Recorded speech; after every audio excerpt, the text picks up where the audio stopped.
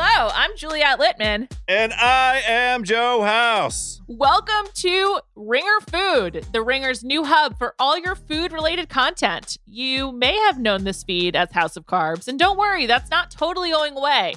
We will be launching 2 new shows on the feed, and the first is Food News with me and David Jacoby. You may remember us from our days at Grantland. Well, Jacoby and I are back to go over the news, sample snacks, share some personal tales of food news, some global tales of food news. Who knows what else is to come? And House, what are you going to be doing? Oh, my taste buds, my hungry homies, my culinary comrades, we are back. We've done it.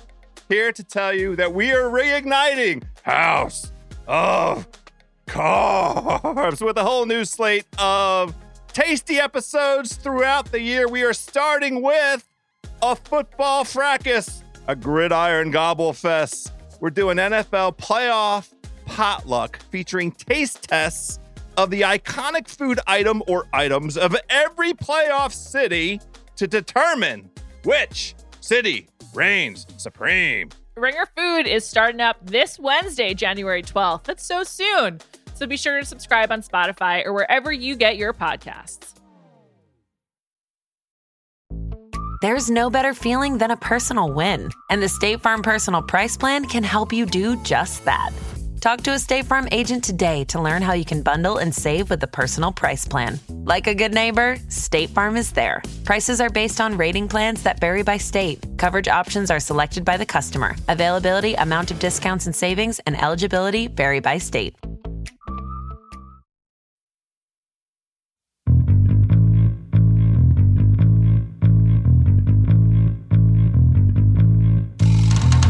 Welcome back into the Prestige TV podcast feed. I'm Joanna Robinson. With me again, Van Lathan. Hi, Van. How are you? Hello, Joe. How are you? Great. This is the second in our 3 Ozark podcasts that we're doing. If you haven't watched a single episode of season 4 yet, you're in the wrong podcast. You want to listen to the preview podcast. We already did that one. This is, I'm midway through. I'm 4 episodes in. I want to take a break, listen to Joe and Van talk about it, and then go back in for the finale. So we will be back on Tuesday, I think, with our final wrap up of the season, covering the last 3 episodes.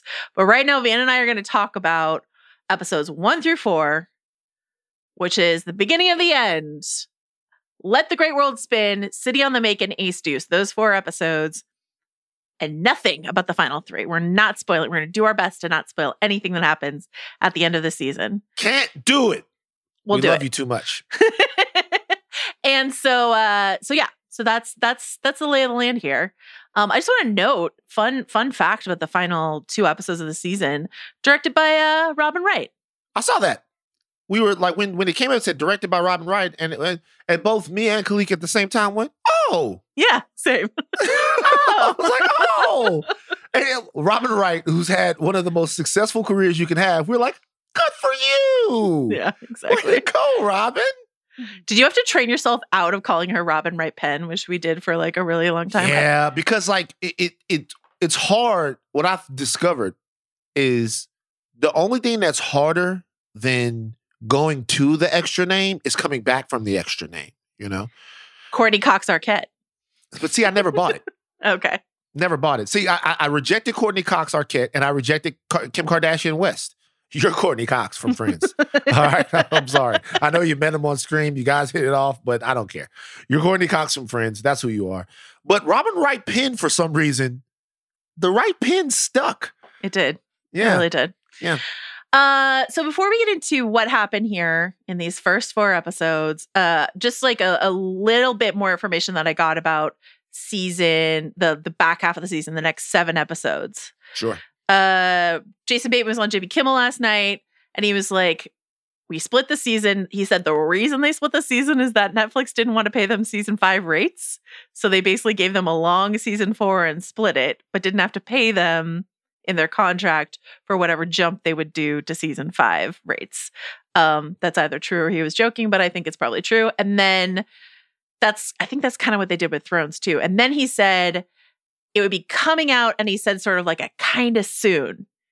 is what he said, which makes me think really soon we'll get the conclusion of this season of Ozark. So not long to wait. We'll get into why we are anxious to see those 7 episodes and what happens next when we cover the back half of the season. So, but let's talk about. I can't fucking wait. I know it's a lot. I can't wait, man. Like I can't wait. It's a lot. Yeah. You'll be with us when you finish the season 2. Right.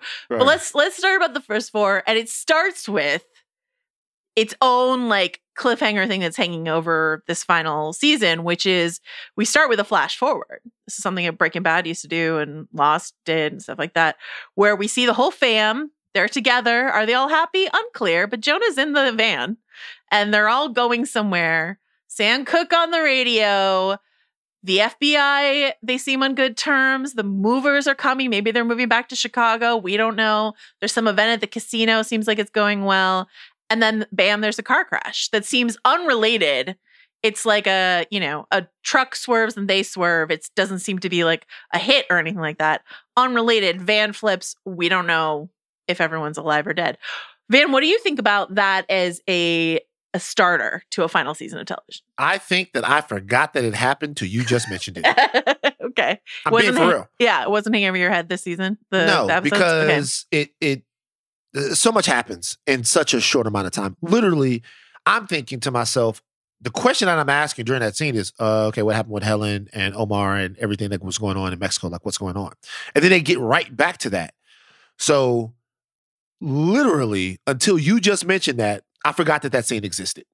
So I mean, obviously, having seen the entire first 7 episodes, like, I am now wondering how that plays in part with the narrative that's going to come out. And we're not going to do anything to spoil that for everybody.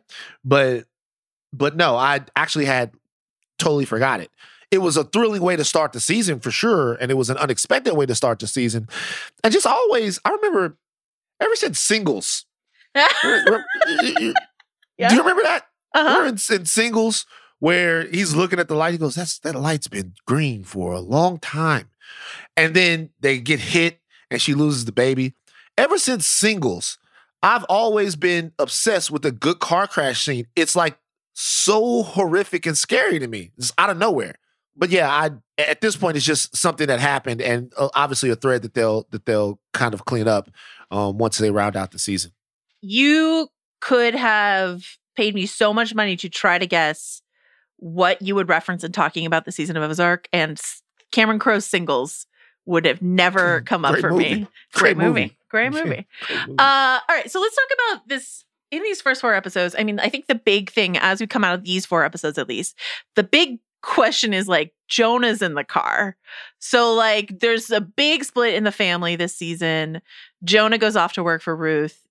Something that becomes really clear because of that split is the way that Ozark has always wrapped up this idea of bossing a crime family and running your regular family. You know, because like Charlotte and Jonah have been in the mix of the crime since pretty early on. And so I think the way in which Marty and Wendy are split into this like good cop, bad cop almost dynamic where Marty is like classic dad, good cop, where he's like nice to Jonah, nice to Ruth. Like he's just sort of out there glad, Jason Batemaning all over everyone. And Wendy is hard bad cop in all of this, taking this really hard with Jonah. Kind of a classic parenting breakdown dynamic, but it has to do with running a crime family. Obviously, this stuff goes all the way back to The Godfather and beyond and stuff in terms of putting family dynamics into crime family dynamics. But what do you think of like the nuclear family being a part of this show and that dynamic? First of all, I think that's realistic. I remember that happened in my actual family. You know? Did it? I remember, yeah. One time, I brought the Sports Illustrated swimsuit issue. Oh my God, Tawdry. Oh, boy. Tawdry stuff. Who was on the cover? I brought that to school. I can't remember. Like she had a silver bikini. It was back when America was a real country. You know, she had a silver she had a silver bathing suit on. And really, I'm gonna be honest with you, it was a swimsuit issue. It wasn't like a nudie mag. I didn't think that there was anything wrong with that. Right? Sure. I really didn't. Let's just say it was Kathy Ireland. Let's just go ahead. And it was the Kathy Ireland era. It was definitely. So I bring it to school, and a teacher takes it. And I'm like, give me my magazine back. And he was like, Van, you can't have that at school. Look at that one girl. Like, you can see her whole, I'm like, give me my magazine back. And I took it off because there was no nudity in it. And I took it off of the thing. And then Van took something off the teacher's desk. So they called my dad. My mother was furious. Yeah. But my father was like, it's my boy. Boys will be boys. Boys will be boys. And I think that's a long-winded way of me saying that there gets to be a point of raising the sons sometimes when the mom and the dad are both present, that the dad encourages a little rebellion because there's this cliche that rebellion somehow signals leadership, right? Captain America's rebellious. Can't tell him what to do. He knows what to do. Iron Man is rebellious. A great leader that strikes out on his own. Right. When moms sometimes, and my mom did, take it as a rebellion against their love. They're telling you this because they love you. Yeah. So my mom, she would ask me to do something and I wouldn't do it. And emotionally, it would be like, I'm losing my son. My dad would be like, hey, just let him go. I'm telling you, it'll be fine. And so I see that coming out. And that's not to say that Jonah is not getting on my fucking nerves.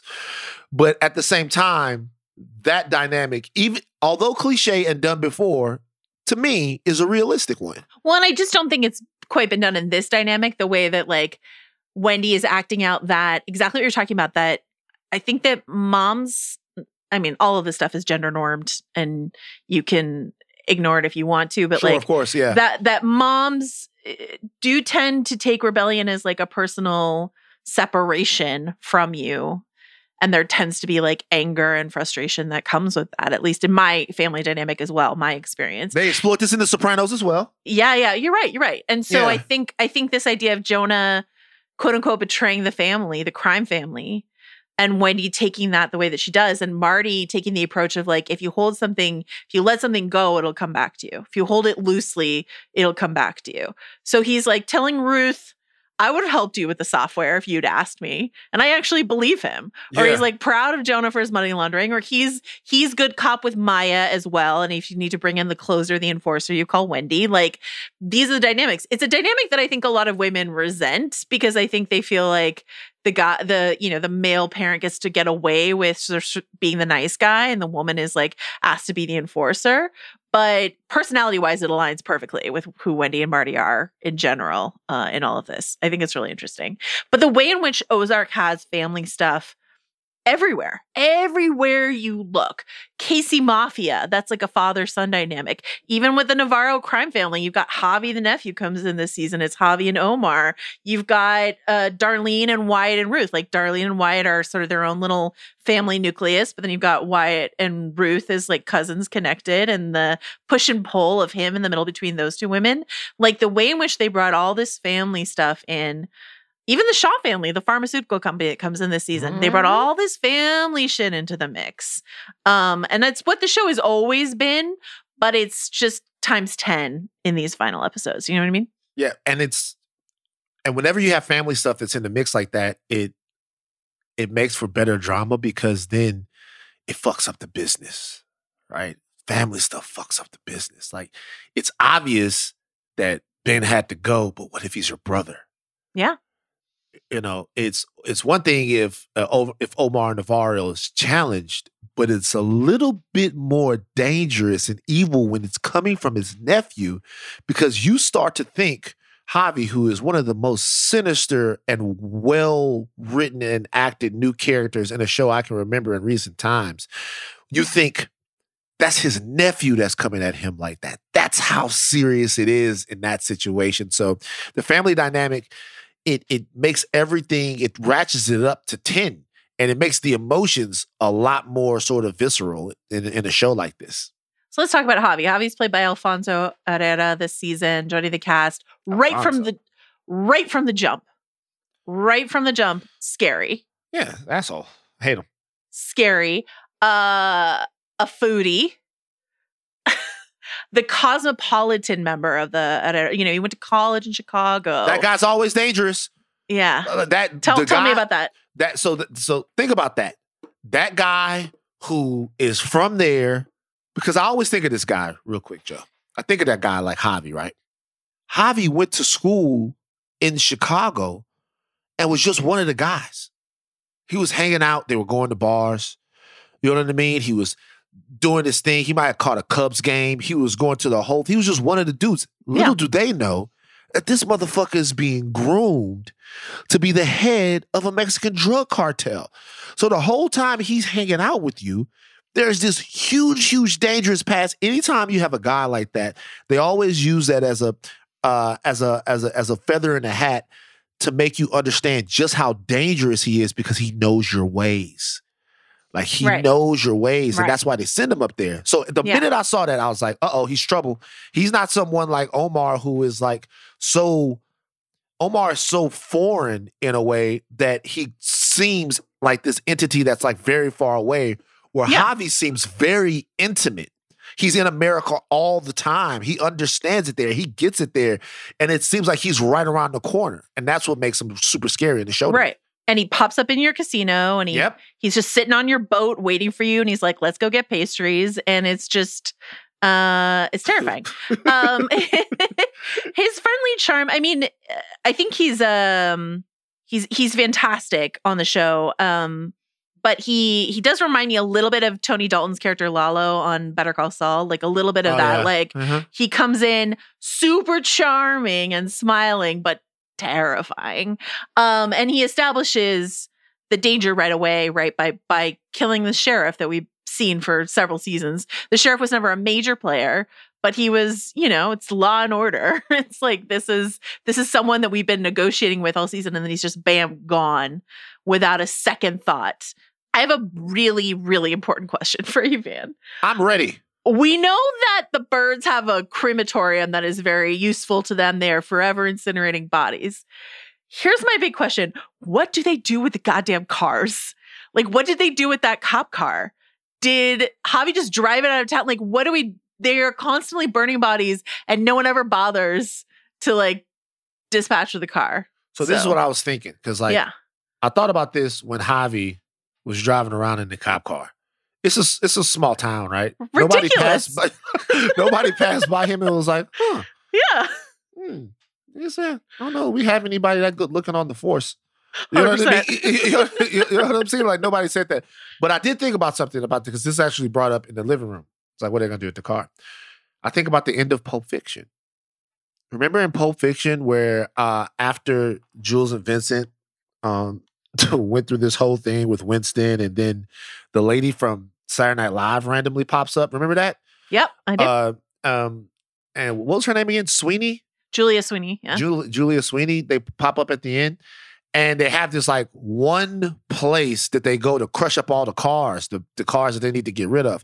I'm wondering, and we haven't met this character, but if there's like a car crusher person somewhere that the birds work with, are they sinking cars into the water, the body of water there? What is that? The Mississippi River?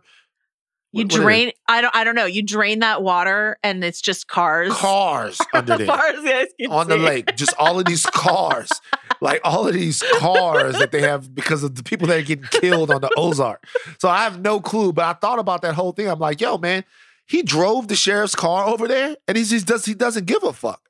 And they don't talk about, I mean, like there's whole plots of movies, I swear, or TV shows where they're trying to figure out how to get rid of the car.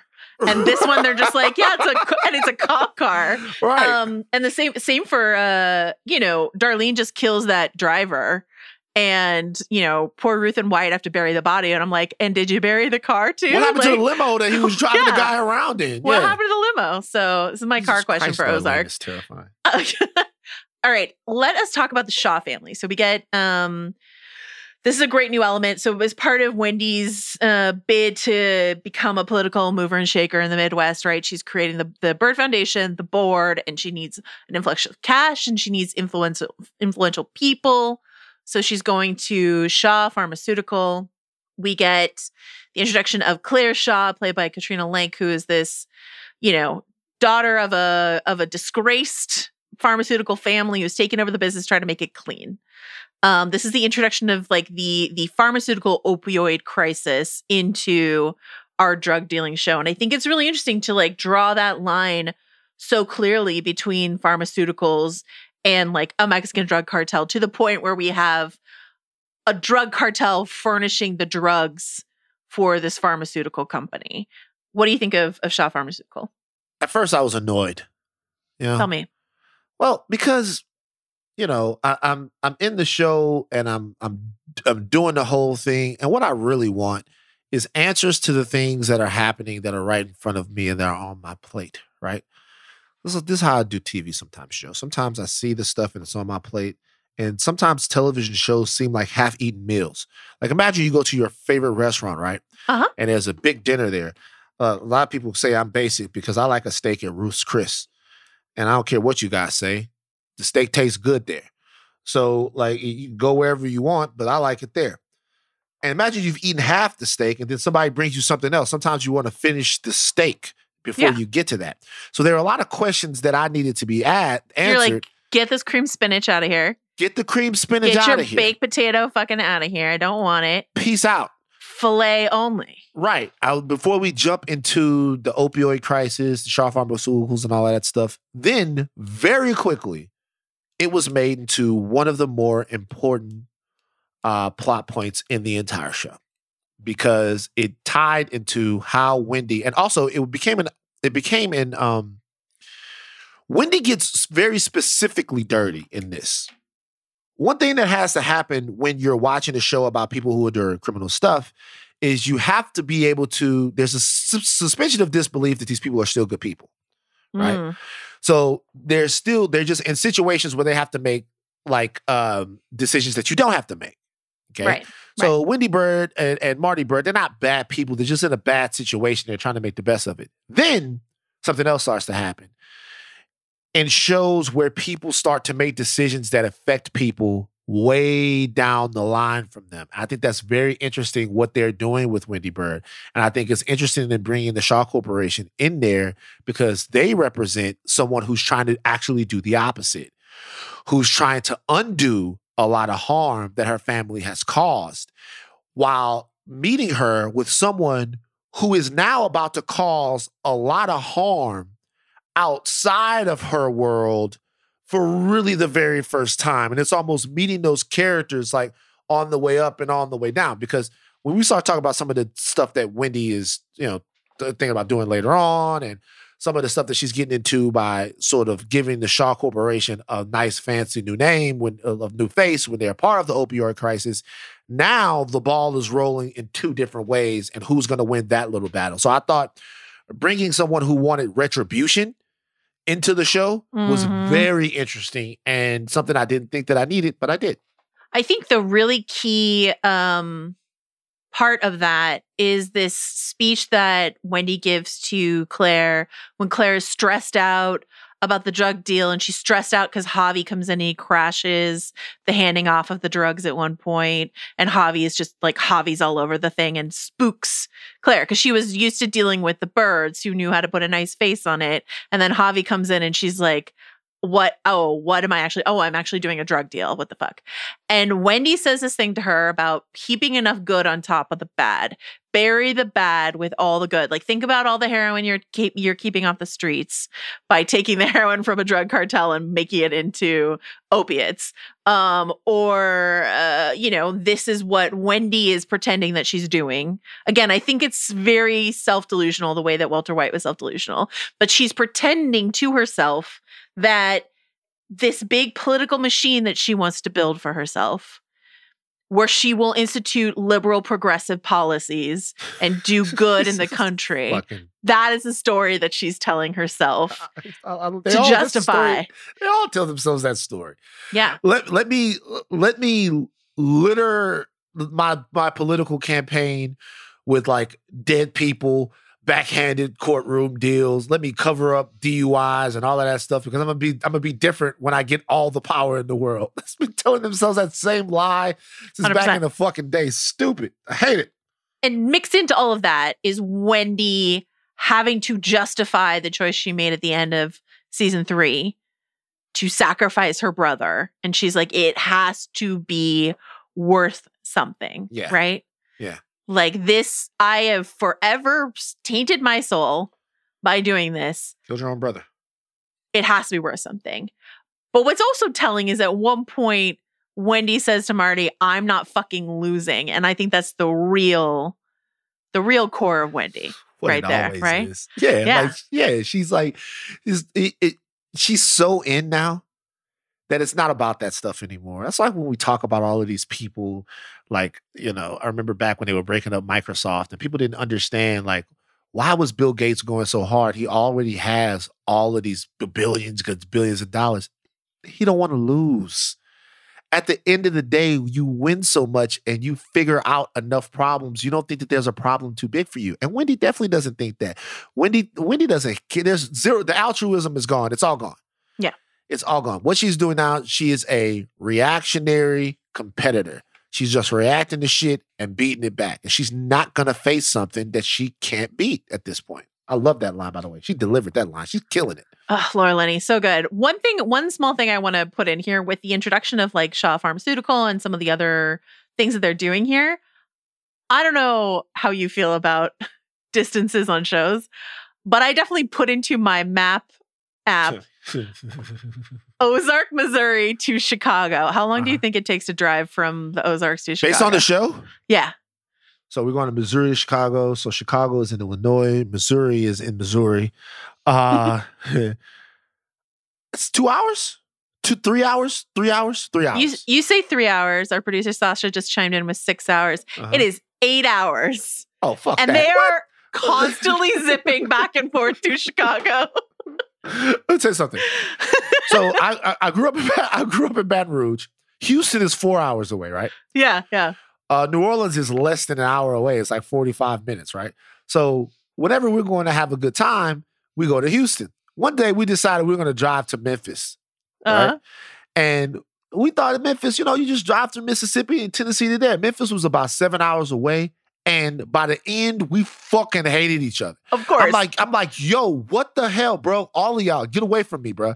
Like, 7 hours was so much longer of a haul than we thought there was. Definitely not going up there for no business meetings. That's a flight. No, exactly. I mean, it's longer than it takes to get from the Bay Area where I am to LA where you are, right? That takes less than 8 hours.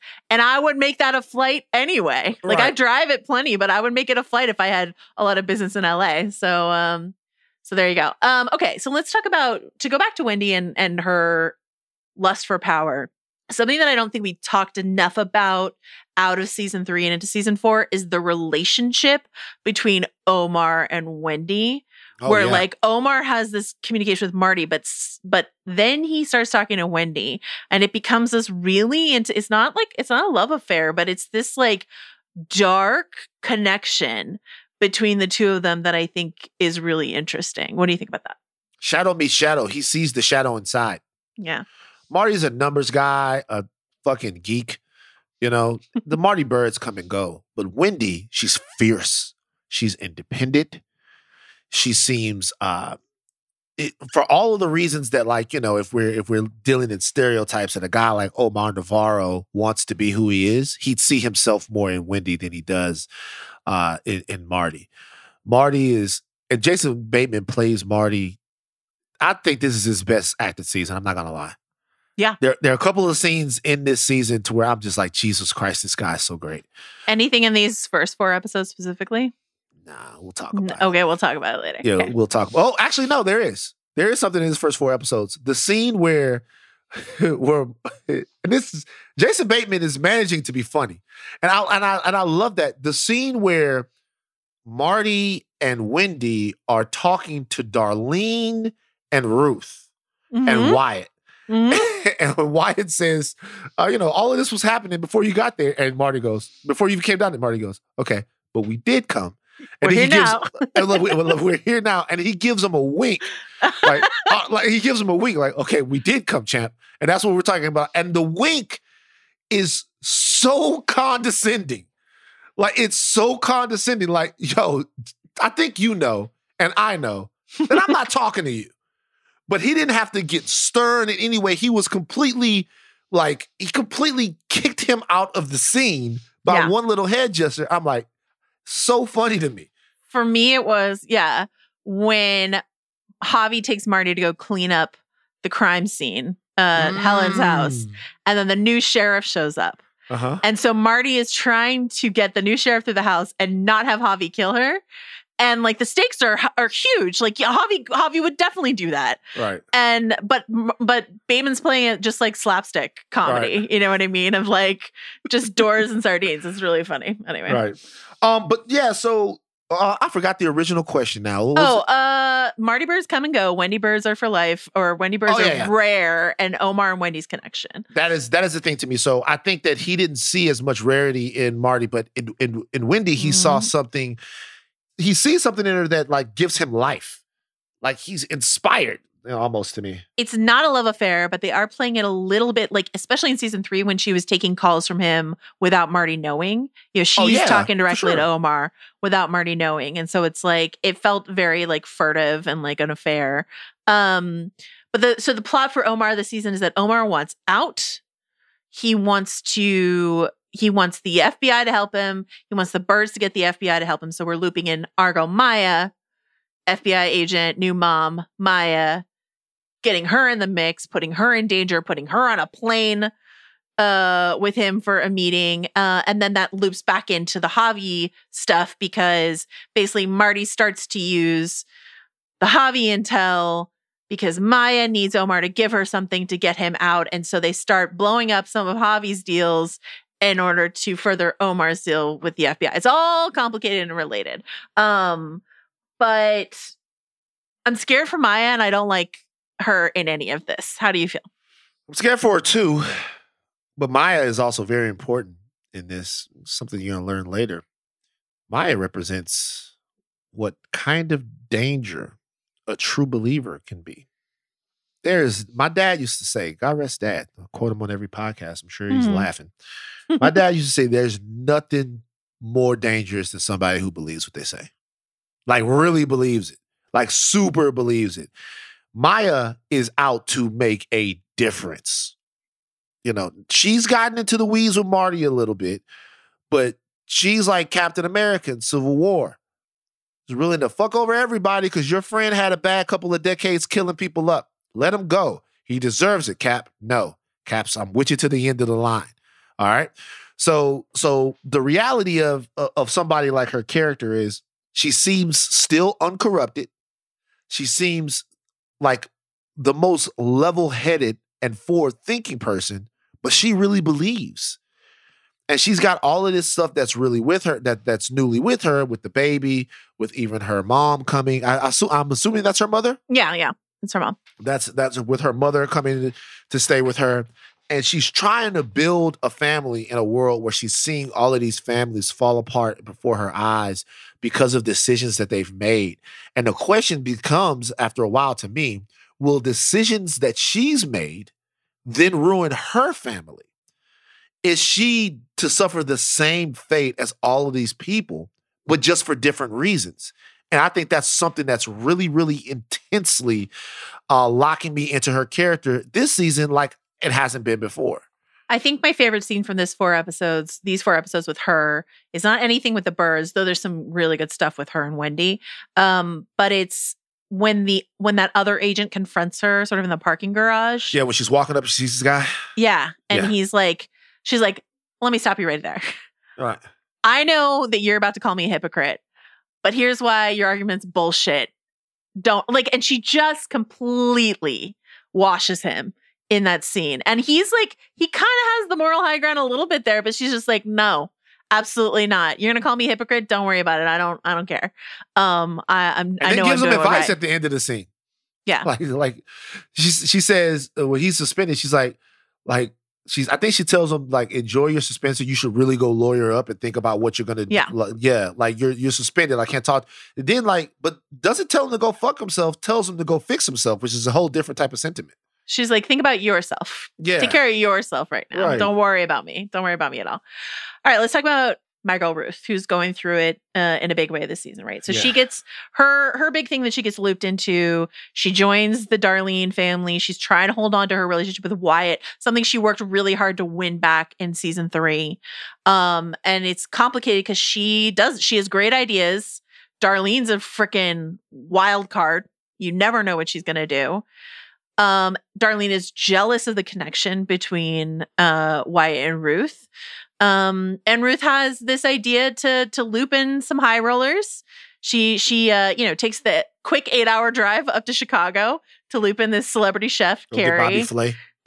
Go get Bobby Flay and his and then she does some heroin with him, which is my least favorite thing that happens in these 7 episodes, honestly. And then, he ODs and he's like, I'm out. Also, she buys the Lazy O, which is where we first met her. So she's kind of like full circling on her own story. But Carrie, Bobby Flay, on his way out of town is like, listen, I came from here. I worked so hard to get out of here.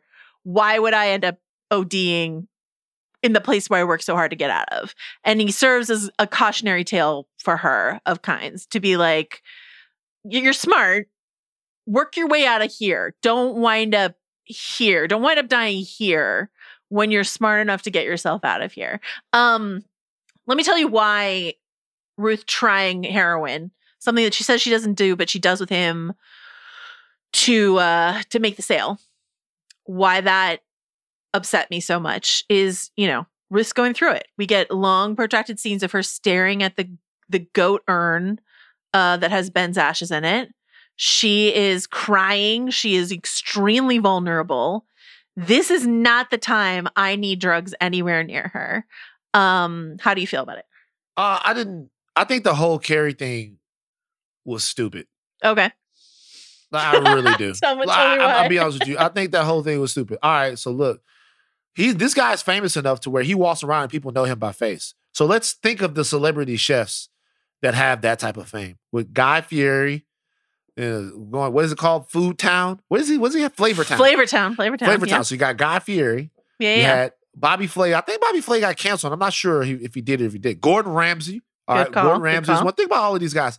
From my neck of the woods, Emeril Lagasse for a while was America's chef. All of these guys. Now, which one of these motherfuckers are you going to convince to start dealing dope with you?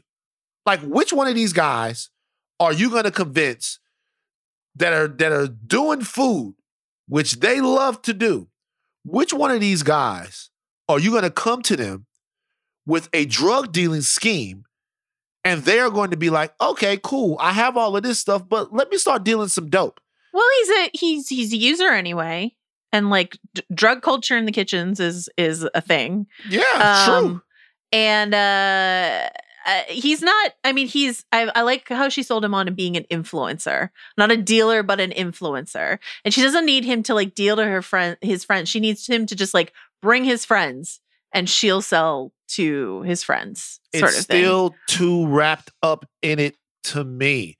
Okay. And to me, it didn't make sense. That, hey, how about this, man? I just like to get high. Just give me the drugs, man. Give me the drugs so I can think about all kinds of crazy new things in here to cooking all kinds of crazy shit when I'm high. I just didn't like the fact that and then the explanation that he used when he talked to her about the fact that he was getting out was exactly what was going through my mind when he got in.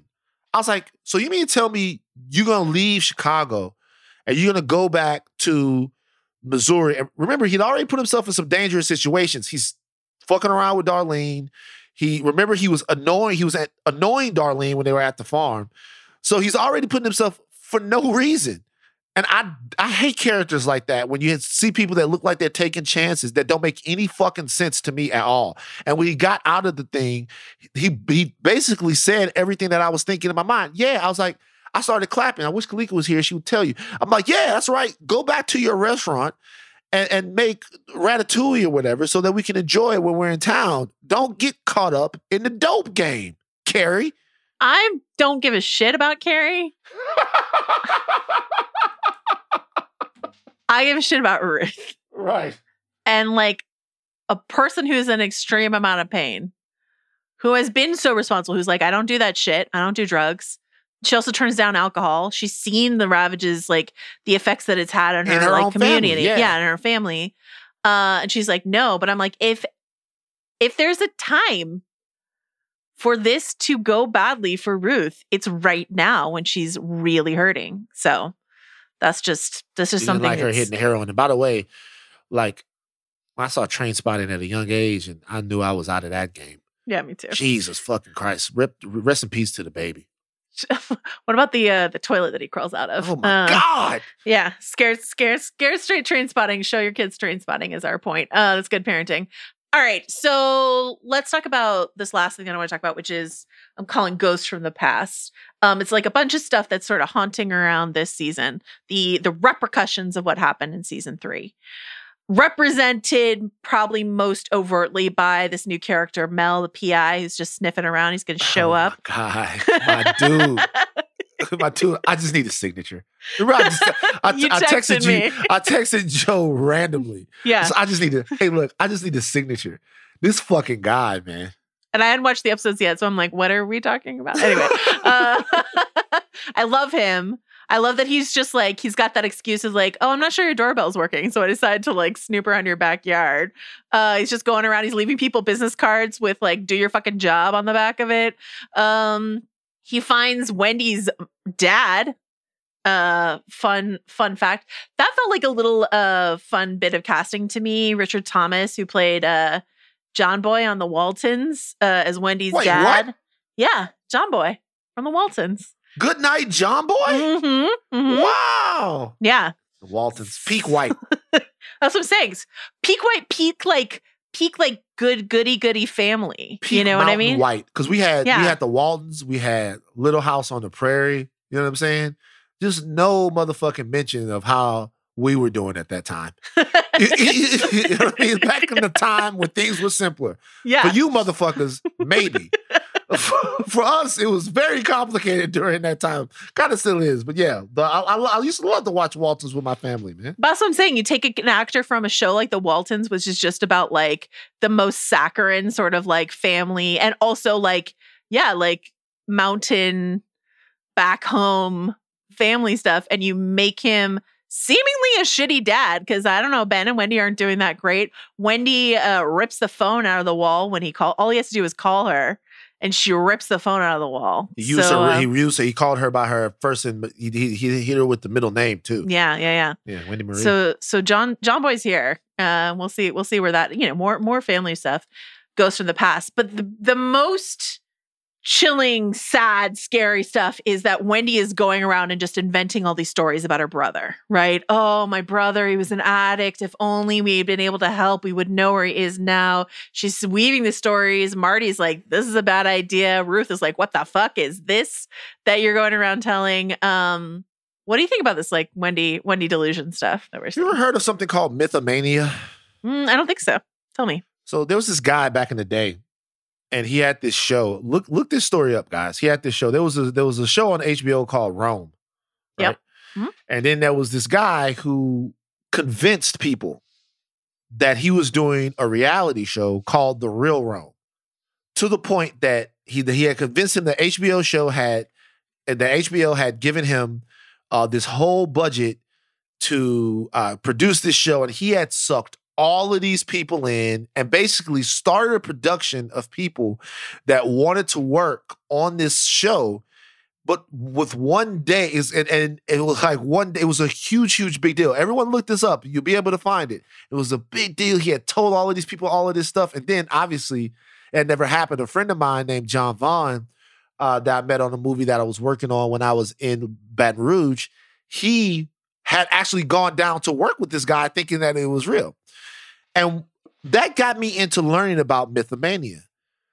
Mythomania can sometimes be a coping mechanism. I'm not sure if Wendy truly understands the stories that she's saying are lies. I know she knows intellectually that they're lies. Right. She knows intellectually that they're lies, but she's, in my opinion, inventing this sort of backstory about her brother in order to cope with it, in order to cope with what she had to do.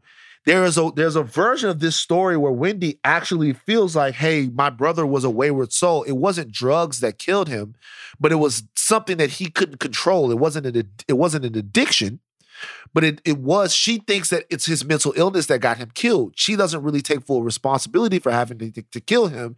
Every time someone asks her about why he's not around, she goes, he was sick. And she puts the onus back on him. Like, your uncle was sick. He was sick. He was sick. That still doesn't explain why you had to do it. You're involved in some fucked up shit. And that's really what got him killed. But her explanation for it is he was sick. So I think the addiction part of it is something that she was using for to cope. I bring up that story because that guy was having all kinds of personal problems. And this whole thing, this mythomania, this whole thing was something that was keeping him going straight. So she knows that it's a lie, but I bet it feels true to her, is what I'm saying. And it's also a way for her to connect, like more directly connect what she's doing with these rehab clinics. By the way, shady.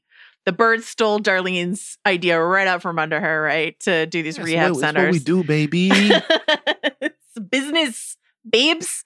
But to directly connect these rehab centers she's building to like heaping the good on top of the bad, right? It's disturbing. I think it's really disturbing. I think Laura Linney, as you mentioned, incredible job this season. She's always been great. This is just like one step above.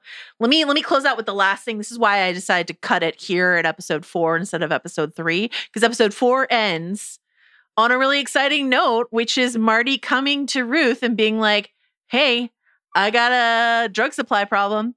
Heard you had some drugs, because, you know, Javi's holding the drugs back. You know, because he's playing his own game, right?